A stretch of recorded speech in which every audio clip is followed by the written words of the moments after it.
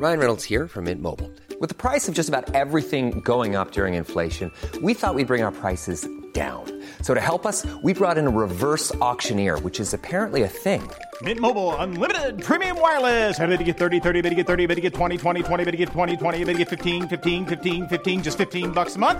Sold! Give it a try at mintmobile.com/switch.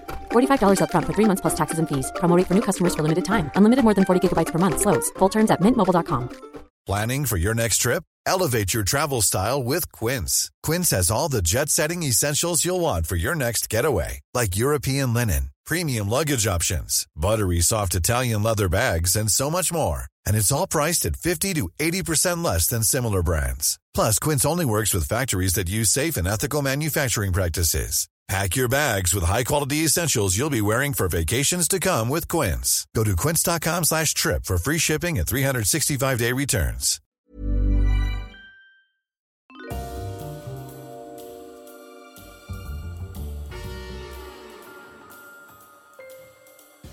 Ladies and gentlemen, welcome to Histories of the Unexpected, the show in which we demonstrate that everything, simply everything you can possibly think of, has its own history, like patience, tramps, and height.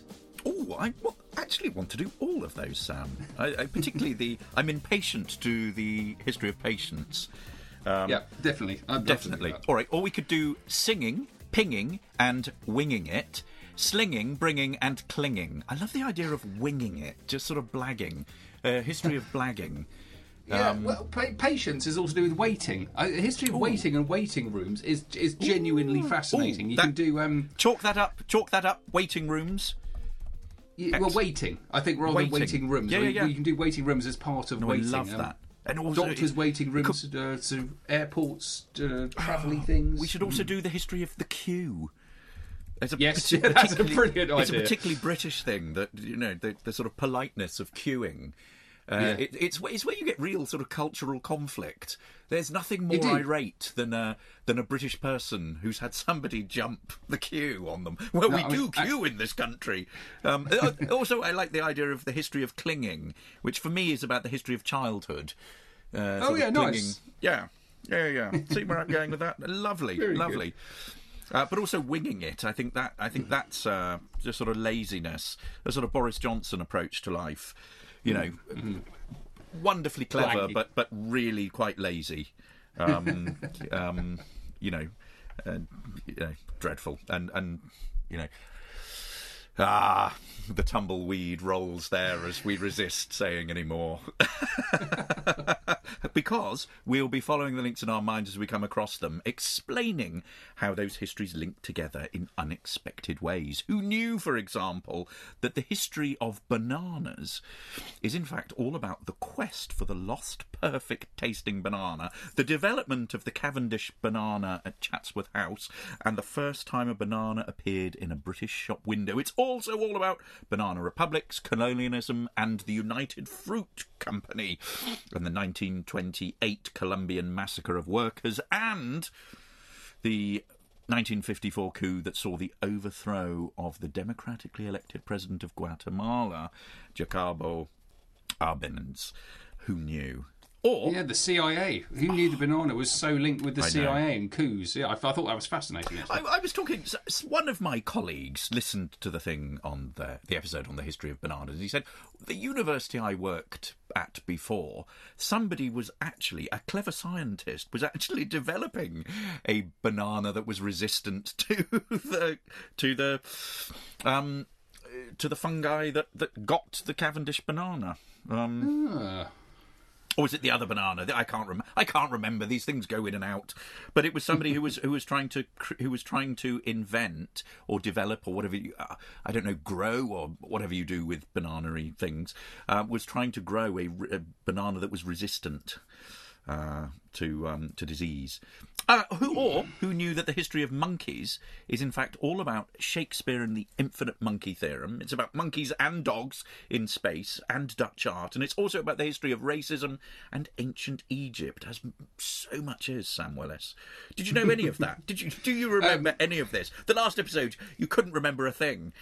And No, that's true. I do remember the monkeys. Monkeys are genuinely interesting. Let me introduce my fellow presenter. Let me say that if history were a triangle, this man would be the man who organised it for you so that it made sense, sifting and scheduling it, hanging it in order, blue, white, red, blue, white, red, blue, white, red, until history itself had been spectacularly bunted in a triumph of bunting achievement worthy of a place in history itself, always ready to rebunt should the bunting become at any point debunted. He is Professor Extraordinaire of Early Modern British History at Plymouth University. He is James Daybell, the flag-waving commissar of history itself. Hello, James.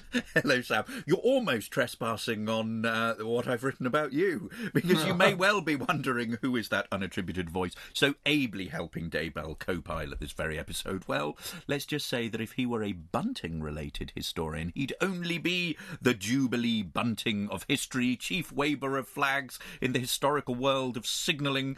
The pennants on his historical ship of fortune would fly resplendent in the breeze, so legendary is his historical prowess that they hoist his colours up the Senate House flagpole whenever he's in the IHR. That is there's a slight note here. That means the Institute of Historical Research for anyone who's either not an academic or lives outside of central London. Yes, you've guessed it. It's the famous historical adventurer himself, Dr. Sam Willis. Hello, everyone. Hello, Senate House, everyone. one of the most, I think, architecturally interesting buildings in London as well. Just behind the British Museum there, and you should all go and look at it. It's really cool. We are doing the history of bunting. This is part 2 of our little mini-series we are doing inspired by the Queen's Jubilee. Probably a short history of bunting, I suspect. Are you a bunting person, Sam? No, it makes me feel a little sick. Do you know, we, as you can imagine, if you've listened to any of our episodes, the Shay Daybell, we're mad on bunting, and it's a birthday weekend here, so bunting will indeed be flying around the house, and my daughters will be in full decoration mode with birthday bunting aplenty. But birthday bunting's fine. Sorry, I was. It's the kind of the nationalism, Union Jackie stuff that I'm can't be having that. No. So convinced of. But it's actually interesting thinking about what defines what is bunting really, because I've been giving this a little bit of thought to try and work out what I was going to talk about, and it's not a flag, but it's obviously got an important role to play in the history of flags and symbolism and colours. But often in the UK, so it's not the Union Jack, but it's kind of reminiscent of it. It evokes it somehow. So there's often lots of red, white and blue. Sometimes it very much is a Union Jack bunting, but other times it's not. But the whole kind of impression you get is you can't get away from nationalism and the associations with Britishness. We've also seen a lot of Ukrainian bunting around, so not just Ukrainian flags. I've seen a lot of the yellow and the blue bunting. So it's more decorative than flag waving, and it's kind of more permanent, isn't it? Because it doesn't require someone to stand there with a flag to wave it. So you can hang it up and it stays there. It allows for a certain degree of nationalistic flag waving without requiring the person to do it. So that means you need to have fewer people to achieve in what you might describe as a greater effect. It's repeatable because you can have so many small ones, which means you can cover a larger area. The point of all this, as I'm trying to make, is it's a really brilliant propaganda tool. It's a very useful way of mass communication. And I've been particularly thinking about this in terms of the Queen's Jubilee and all of the Union Jacks. But of course you get non-flaggy bunting, James, just like you were talking about with your birthday there. And you get a lot of those with birthdays, but also with summer fetes this time of year in the UK. So lots of villages or even small areas of larger cities get together as a community, might have a street party, might have some kind of fete. And often things are decorated, buildings are decorated, trees are decorated, they're decorated on the outside. And particularly if you get to do kind of maypole dancing, real English rural village fetes, what you've got is a lot of bunting, right? Bear with me because it's actually really interesting. The point about it is that the bunting has to be made or manufactured. And if you look at modern bunting, it's all been made in factories. So there's none of the handmadeness of it, which would have existed before. And James and I have actually done a very interesting episode on the history of needlework, and how it tells you a great deal about the cultures in which the needlework is created. It really made me think about the wonderful American tradition of quilt making, and I suspect there is an English history of bunting making which is similar. But the point about this is, of course, is what you're doing is you're taking man-made decorations, whether they're made in factories or by hand, and you're using them to decorate the natural world, right? And that's the opposite of what we do at Christmas, where we bring the natural world inside our houses. So you have trees inside, you have ivy inside, you have holly inside, but with bunting in the summer, it's the opposite. So it's humanity bringing their manufactured, handmade things outside to put on the natural world, which I thought was really interesting. So it's the opposite of the pagan rituals, the very ancient rituals of the natural world. It feels very Industrial Revolution, James, to me. It feels very very modern, very 19th century and very 20th century. But I'll talk about this later, because there's actually some really interesting 18th century stuff there. But as we talk about bunting, do bear in mind, where has it come from? Where has it been made? You need a lot of it. That means there are going to be a lot of people sitting down in factories making it together. I thought it was actually a really interesting window into the history of industrialisation and mass production. Oh, really interesting, Sam. Surprisingly so, isn't it? The more I was talking, I was like, wow, this is great. Brilliant. And there's also a really interesting history about flags in general and the meanings of flags. Yeah. And I think we should do another episode, particularly on flags. Because I think there's all sorts of things associated with nationalism, the sort of raising of the flag, dropping of the flag at half-mast, all of those kinds of things that we can explore there. But picking up on your point about the manufacture, I think, yeah, absolutely. Much of the bunting that you see nowadays that's sold in shops tends to be,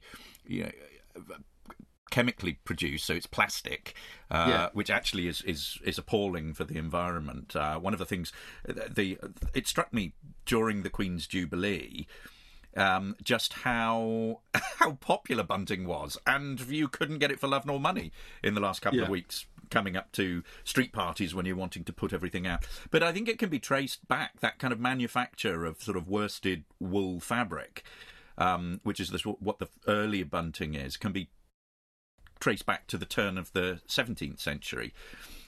It can also then be connected to the Navy, and I wondered whether you were going to talk about the kind of pennants that you have on ships and the communication there. But also... Well, actually, do you know what? Let me just jump... Can I just jump in there? Do jump in. That actually is interesting, because with the Navy and ships and the Navy, generally, any ships and flags, there's obviously a history of using flags consciously to communicate. So bunting suggests an impression of nationalism is what we've been having with the Queen and love for the monarchy. But with the ships, you've got very specific signalling and sentences and phrases being commuted, apart from when you have naval galas. So you have kind of celebrations of naval power in the 18th and the 19th century, often witnessed by the monarch or close relatives of the monarch, and then ships are decorated in a way that is fundamentally different. So they have bunting, and I haven't thought about this before, but there is something really maritime and naval about these triangular flags. And if you look at sort of wonderful oil paintings of coronations or jubilees or naval jubilees, whatever it might be, whether it's a celebration of naval power or it's the Navy celebrating a royal birthday or an event, the one thing you will see everywhere is bunting, because ships are literally perfect for flying bunting. It's like they've been made for bunting. They've got high points at the tops of masts, and all of the masts are connected by stays which connect each other. So it all pre-exists. It's already there, and you've got lots of ropes you could just run your bunting up. And so in the blink of an eye, you can turn a ship into a sailing, a sort of decorated a piece of decoration, basically. And the whole thing becomes a piece of decoration. And really interesting stuff. Yeah. Oh, you're a maritime man to the very core, Sam Willis. I knew that would get your historical juices flowing. I knew you'd have interesting stuff to say about that. There was a lot I was reading about that was utterly fascinating, and also about the history of signals and flags, which is also connected to the maritime world. But I wanted to talk a little bit about manufacture of bunting in the United States, because there's a big tradition of hanging bunting and unhanging bunting, particularly in the southern states, in America today. And this has a long history, and it's connected to patriotism. And I think we're going to go on and talk about some of the sort of problems of this, dependent on what kind of bunting you hang out. But there is this tradition of hanging it out between Memorial Day and say between bringing it down on Labor Day, and it's very sort of patriotic bunting. So it's red, white and blue, the American flag, and it's all about patriotism and loyalty to the country. And there is a really interesting history that is connected to American flag making, and the foundation of the United States Bunting Company in March 1865 by one General Benjamin F. Butler, who incorporated this. So if we think prior to the Civil War, American flag makers were largely importing bunting from other countries. So they were importing English bunting. And then in March 1865, we had the incorporation of the United States Bunting Company, and a factory is set up, and they start producing American flags. And Butler has ties with people in Congress and military officials, and he starts getting really rich contracts with his company, government contracts, to start producing American flags. And his agent, a guy called, listen to this name, DeWitt C. Farrington, isn't that wonderful? One of his agents, in 1866, they had a really large American flag produced, which is 21 feet by 12 feet, and they presented this to the Senate. That was supposed to fly above the US Capitol. And this was supposedly the first flag of American made that was put up over the Capitol building. And it's thought that this was auctioned at Sotheby's, and the estimated value was between $50,000 and $70,000 US. So an awful lot of money. There's I came across a really interesting article on this, which talks about the way in which Butler and his managers are really skilled at getting government contracts, and the way in which the manufacture of this kind of bunting really explodes throughout the sort of latter decades of the 19th century, and production is really ramped up. You've got 450 men and women working on 5 sets of cards, 5,000 spindles, 220 looms. They're using 3,000 pounds of wool per day to produce this. So it's an incredible industry. Now, where I wanted to take this, though, is, and I know you want to talk about this as well. Can I just say something? Yes. It's easy for us to forget or imagine ourselves in a world where there isn't Instagram and there aren't just like the easiest ways of taking photos or making visual or communicating visually with imagery and with symbols and stuff. So going back there, like if you went to back in the day, you went somewhere in 1865 or whatever it is, and there was a stage and there was a politician standing there, and the whole thing was decorated with bunting. It would be an extraordinary assault on the visual senses. And they were relying on that as a message to communicate, and something you wouldn't forget. It was they were demonstrating power. You got this many people producing the bunting they need, and so they're relying on the impression of wealth and control and the ability to control manufacture and kind of get access to other people, to leave an impression which will essentially buy your vote. So incredibly powerful stuff. And I'll talk a bit later about it. They did it in the French Revolution. Millions of people have lost weight with personalized plans from Noom. Like Evan, who can't stand salads and still lost 50 pounds. Salads generally for most people are the easy button, right? For me, that wasn't an option. I never really was a salad guy. That's just not who I am. But Noom worked for me. Get your personalized plan today at Noom.com. Real Noom user compensated to provide their story. In 4 weeks, the typical Noom user can expect to lose 1 to 2 pounds per week. Individual results may vary. Life is full of awesome what-ifs, and some not so much, like unexpected medical costs. That's why United Healthcare provides Health Protector Guard fixed indemnity insurance plans to supplement your primary plan and help manage out-of-pocket costs. Learn more at uh1.com. As well. I think the visual nature of that is really, really important. I'm thinking about the 16th century and the way in which the Tudors would have made use of that kind of visual imagery as well. And I'm thinking of the sort of heraldic flags that one would have had, the heraldic banners, and the way in which that would have communicated, particular messages. But to stay in the US, one of the things that I wanted to sort of go on from there, sort of making a slight leap, but is to talk about the use of the Confederate flag.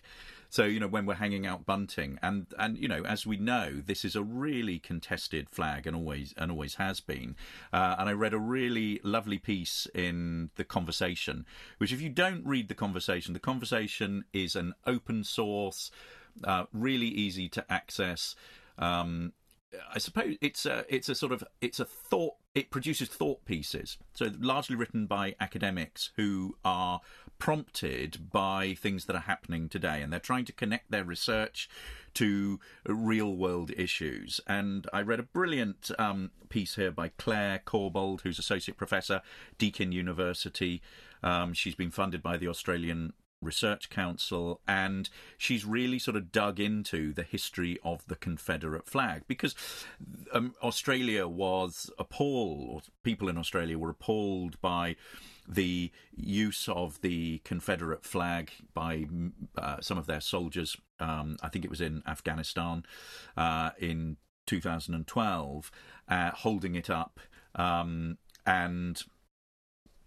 they were really, people didn't know what the history of the flag was. And what she does in that article is unpack precisely what this flag means, that it is basically, and to sort of quote her article here, the flag has long symbolised defiance, rebellion, an ideal of whiteness, and the social and political exclusion of non-white people, in a word, racism. And you were going to talk a little bit about the Confederate flag, Sam, weren't you? So I don't want to sort of trample on what you were going to say. No worries at all. No, I mean, I just wanted to say that it's actually very relevant to the history of bunting. So I think it is the second only to the Union Jack. So there's lots of bunting. You often see links to the Confederacy, not just in very clear displays of the Confederate flag, but in things that evoke it. In the same way, you get things that evoke the Union Jack without it actually being the Union Jack, and that's very, very similar in the way that support is shown to what the Confederate flag or its identity with those southern states who formed the breakaway republic during the American Civil War. So that there are 11 of them. South Carolina, Mississippi, Florida, Alabama, Georgia, Louisiana, Texas, Virginia, Arkansas, Tennessee, North Carolina, and also Kentucky and Missouri were added to those during the time they were occupied by the Army. So I think the Confederate flag is actually incredibly relevant to the history of bunting. But it also makes a clear point that the Confederate flag we know, right, and I'm not ashamed to say this, but I do know this because it was on the General Lee, on the roof of the car on the Dukes of Hazzard. That's how I first came across it. But I suppose more recently I've seen it being marched through, the halls of Congress during the January insurrection, but you'll all be familiar with it. It's red background with blue diagonal crosses with white stars leading up through each of the blue diagonal crosses. That it's not right.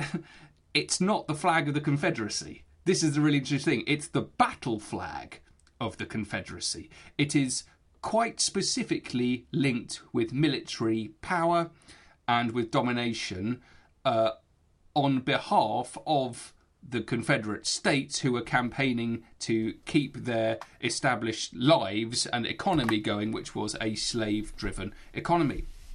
There were actually 3 different national flags of the Confederacy. They're all subtly different. So the first national flag is called the Stars and the Bars. So if you imagine a rectangle in the top left-hand corner, you've got a blue square with white stars in a circle, and then the rest of it is divided into it's a red horizontal stripe, a white horizontal stripe, and then another red horizontal stripe. The second national flag was a completely white flag, apart from the top left-hand corner, where, if you imagine the battle flag I started off talking about is in the top left-hand corner. And then the third national flag is that flag, so white background, the battle flag in the top left-hand corner, but then with a right... on the right-hand side, a red vertical stripe. The naval jack, I should say, was also the same as the battle flag. So all of the bunting which we see associated with the Confederacy is specifically associated with the battle flag of the Confederacy. And it's quite interesting that they formed a committee to select a flag, which I thought it was fascinating. And they got an enormous number of flag designs in, everything from school kids, school girls particularly, to kind of 80-year-olds who wanted to put in their pennyworth about what the Confederate flag should look like. It broadly split into 2 areas. Those who thought that it should be something similar to the Stars and the Stripes, and others thought it should be completely different out of principle. But those designs, they're wonderful, they're elaborate, they're complicated, they're fantastical, I think is a word to say about some of them. But I think we'll leave it there, James. The point about the Confederate flag then is that, yes, it's very important, I think, in the history of bunting, very much like the Union Jack, but it does specifically relate to the battle flag of the Confederacy. It's those colours again, though. I was finished talking about this, actually. It's all red, white and blue. And one of the interesting things about seeing the red, white and blue in all of the streets in the UK recently, all obviously very reminiscent of the Union Jack, but if you kind of half shut one eye and you just get the impression of red, white and blueness, and then you look at any of the contemporary drawings and sketches of what was going on in Paris in, say, 1794, at the height of the Reign of Terror, it's exactly the same. And so I really, really enjoyed this weird kind of link between democracy, between our I think is a crazy monarchy, and the Revolution of Paris, where they killed their monarch. In the 1790s. I think it is particularly interesting in the UK because it was so prevalent, it was so popular. If we held a referendum, right, about whether we should keep or abolish the monarchy, without any shadow of a doubt, everyone would vote to keep the monarchy. So you'd end up with a democratic vote to keep a non-democratic institution. We're very good at irony, the English, aren't we? So anyway, I think what you need to do is to bear in mind the huge irony that the streets of England, or Britain, I should say, last week, celebrating the Queen's Jubilee, remarkably resembled the streets of Paris during the Reign of Terror when they were killing the nobility and their kings. Oh, what an observation! I just want to return to the Confederate flag a bit, because I think wonderful sort of descriptions of the different kinds of the flag and meaning. I think the interesting thing is the way in which it becomes politicised, particularly in the 1940s, and this is something that this article that I was talking about refers to, and pre-Trump, because Trump is a sort of big sort of supporter of the flag and defends it as a symbol of Southern pride. I think the problem is it is so politicised, and in the 1940s there's a new. This is the point the article makes. There's a new political party in the South that's in opposition to the Democratic Party and their stance on civil rights and also Truman, and they adopt the Confederate battle flag. as the party emblem. And so what that does is it immediately politicises it, that it's associated with white supremacy, opposition to civil rights, intrusion into the lives of individuals, and it then it's used really visibly in public state places. So the state of Georgia, for example, they adopt a new state flag that incorporates the Confederate flag. In 1961, in South Carolina, they start flying the Confederate flag above the state capitol. So it does become a real symbol of people to sort of rage against. And there are protests, and eventually it is these flags are banned. In Southern Carolina, the Confederate flag is moved to the state house's grounds. Then what happens is a white supremacist, a guy called Dylan Roof, who endorses the flag. He then murders 9 black churchgoers in 2015, and then an activist, Bree Newsom, shimmies up the flagpole and removes the flag. As a gesture of protest. 2 weeks later, the flag is finally removed for good.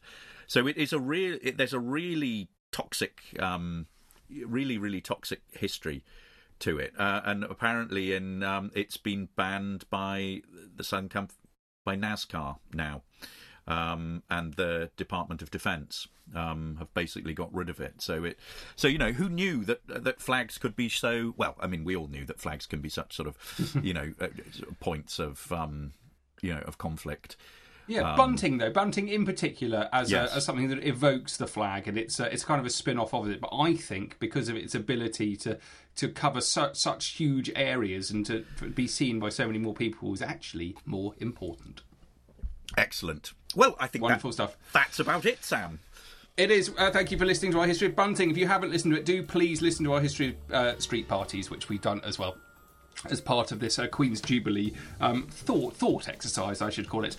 Do please. We're coming back soon, aren't we, James? What have we decided on? Snakes and pasties. I think we're doing pasties footprints. And footprints, and I also think we should do flags. Yeah. Well, let's wait a bit because we've just done bunting. Okay. We're going to do footprints and snakes. Okay. Footprints and pasties and snakes. And pasties and snakes. Okay, that's all coming your way, guys. Please follow me on Twitter at Dr. Sam Willis. If you're interested in maritime and naval history, do please listen to the Mariner's Mirror podcast. It's fantastic. And you can follow me on Twitter at James Daybell. You can follow the podcast at Unexpected Pod. We're also on Instagram and Facebook, so come and check us out there. Check out also our all-singing, all-dancing website, historiesoftheunexpected.com, where you can find signed copies of our books for sale, and you can also see our entire back catalogue. And should you so wish to become a patron of Histories of the Unexpected and help us change the way in which people think about the past, then you need do no more than to head over to the lovely folks at patreon.com, where we have a page. But meanwhile, hope you're enjoying this weather, although it's probably by the time you listen to this, raining, if you're in the United Kingdom. Well, it's very beautiful here. Guys, thank you all so much for listening. Be in touch soon. Cheerio. Take care, guys. Bye.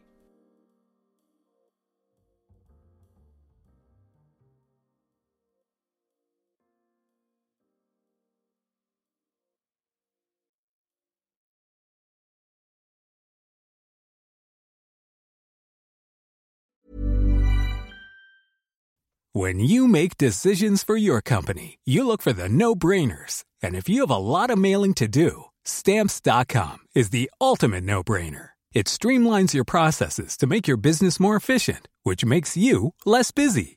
Mail checks, invoices, legal documents, and everything you need to keep your business running with Stamps.com.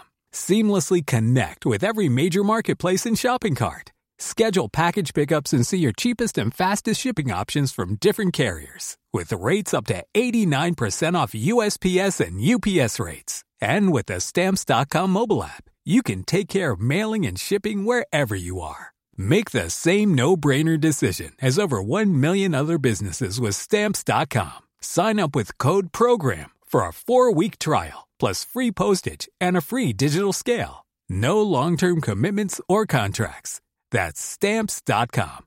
Code PROGRAM.